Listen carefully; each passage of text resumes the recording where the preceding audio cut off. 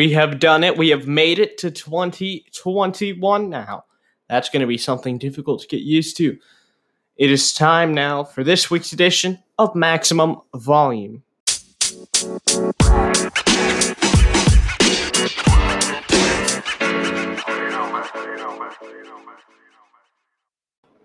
We begin first with NFL Week 16 results. The Vikings visited the Saints on Christmas Day, and they probably should not have shown up. Alvin Kamara scores 6 touchdowns. If you had him, that meant you had a great Christmas because you won your fantasy league.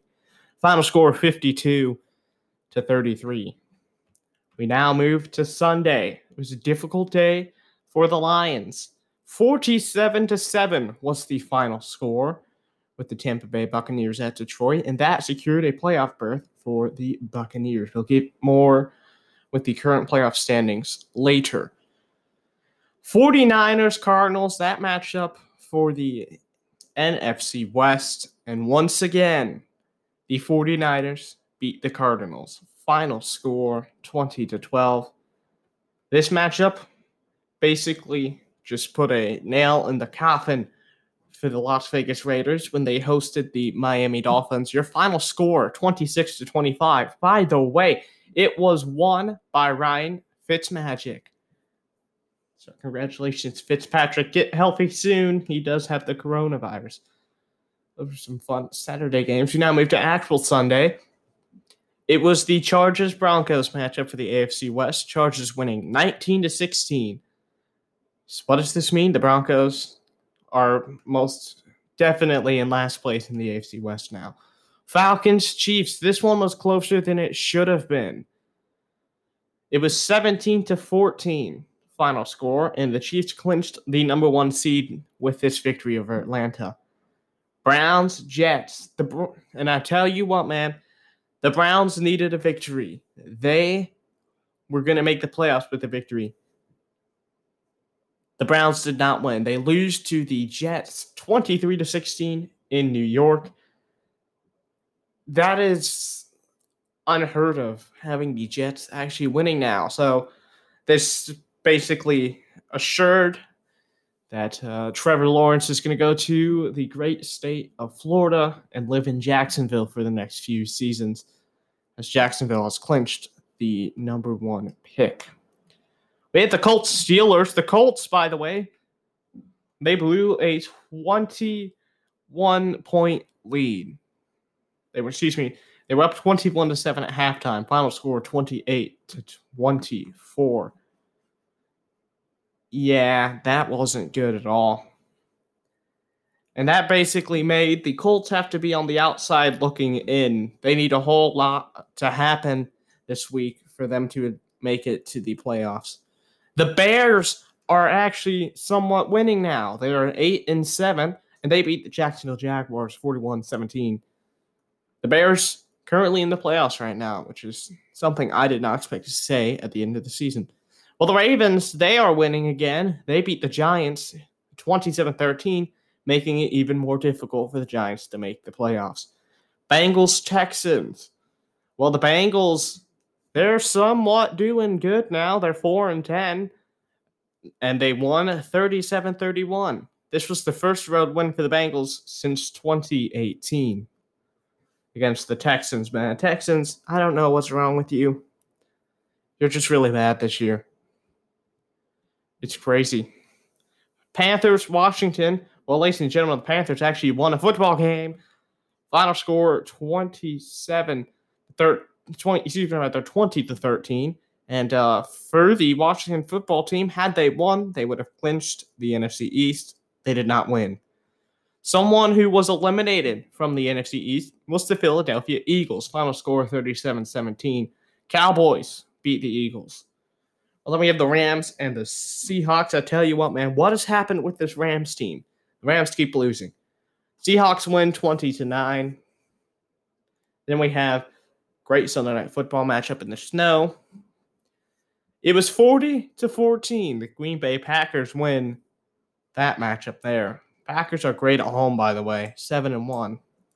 Finally, we have Monday Night Football, Bills, Patriots. I tell you what, man, the Bills are good this year. I know, it's not shocking at all. What is shocking is for the first time since 1999, the Bills have swept the Patriots. It's a brand new era in the the AFC North. AFC East. I'm an idiot. But yeah, Bills are very good this year. Patriots, not so much.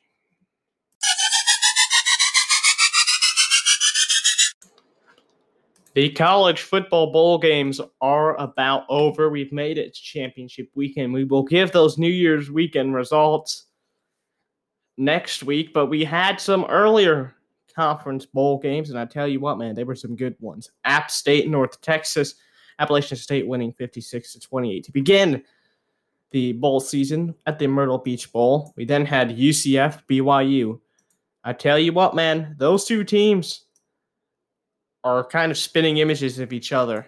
We look at that 2017 UCF team that went undefeated. BYU would, however, defeat this year's UCF team, which isn't doing very good. Final score, 49-23 there. We had a Christmas Day matchup. It was Buffalo-Marshall, and Buffalo winning 17-10 there. I don't know if Jarrett Patterson played in that one, or if he's just like, no, I'm going to prepare for the draft. Not really sure there. This one went to overtime. This one, going to be a good one. We'll talk about this for a couple of years, I feel. Liberty, Coastal Carolina. The streak of wins is over. Liberty wins 37-34 in overtime over the Coastal Carolina. You know, that's just crazy, man. Did not expect to see them lose. But Liberty's still a very good school. Then on the Tuesday, December 29th, we had Oklahoma State, Miami in the Cheez-It Bowl. Oklahoma State wins 37-34. Miami did not have their starting quarterback. He got hurt during that game. Then we had Texas, Colorado. Texas winning 55-23. They would, however, fire their coach and go with the Alabama offensive coordinator. So Texas is still not back, obviously, as they fired their head coach. We finally have some Wednesday, December 30th matchups. Number 7 ranked Florida, number 6 ranked Oklahoma. Oklahoma winning 55-20 over Florida. For the Cotton Bowl, then we had the Duke's Mayo Bowl, Wisconsin, Wake Forest. Wisconsin wins 42-28, but they break the trophy. Matchups from all the way from Thursday on New Year's Eve through Saturday, January 2nd. All those ones going to be covered in next week's edition of Maximum Volume. Something to look forward to.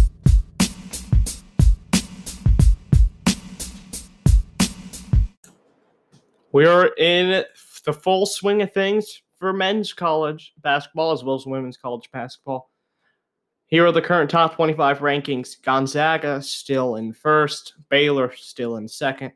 Kansas is in third. That will change later this week. Villanova fourth. Houston is in fifth. That'll probably change as well. Wisconsin all the way in sixth. Tennessee seventh. Texas is very good at basketball this year. They're in eighth. West Virginia ninth. Iowa 10th. Creighton is in 11th. They have gone up a couple places. Missouri's in 12th. Texas Tech is in 13th. Rutgers, they're 14th. Illinois is in 15th. They've gone up a couple rankings now. Well, Michigan is still undefeated as of the beginning of week 6. And they're still actually undefeated now. They're 8-0 at 16th. That's going to go up. Michigan State, however, they're not so lucky. They are in 17th. Florida State 18th. Northwestern, the Fighting Reese Davis is what the football team is being called. They're in 19th. Duke 20th. Oregon, Minnesota tied for 21st. Virginia 23rd. Virginia Tech 24th.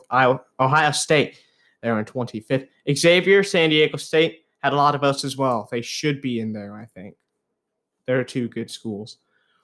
Well, on the women's side of things, we have the always successful Stanford. They are in first. Louisville second. NC State third. UConn is in fourth. South Carolina 5th. Arizona 6th. Baylor, defending champions, are in 7th. Oregon is in 8th. Texas A&M 9th. Arkansas 10th. UCLA, they're in 11th. Mississippi State, 12th. Kentucky, they are good at women's basketball. They are in 13th. Maryland, 14th. Northwestern in 15th. Michigan, 16th. Ohio State, 17th. DePaul is 18th. Texas, 19th. IU, they are good at women's basketball. Not so much the men's season this year. IU's 20th. South Florida, they're all the way in 21st. Syracuse, I call them the Fighting Oranges. That's not what they're actually called, though. They're 22nd. Gonzaga, 23rd. Missouri State, 24th. Michigan State, 25th. Georgia, North Carolina, South Dakota State all had a lot of votes. Congratulations to those schools, even though they are not in it. So, what does this mean? Well, we still got a whole lot of time between March Madness, but it seems that Stanford is going to be someone tough to beat. There is your college basketball coverage. You're welcome, America. Have you heard of Anchor? It is the easiest way to make a podcast. It's a free way to make a podcast. You don't have to pay.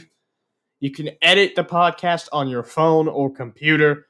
Anchor distributes your podcast to many places, including Spotify and Apple Podcasts.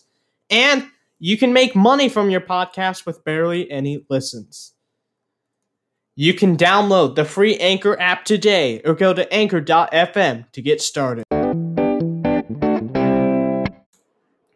We end this week with some NBA records that happened last week. The Clippers had their largest loss ever. They were down 77-27 at halftime. That is the largest point deficit at halftime in the shot clock era.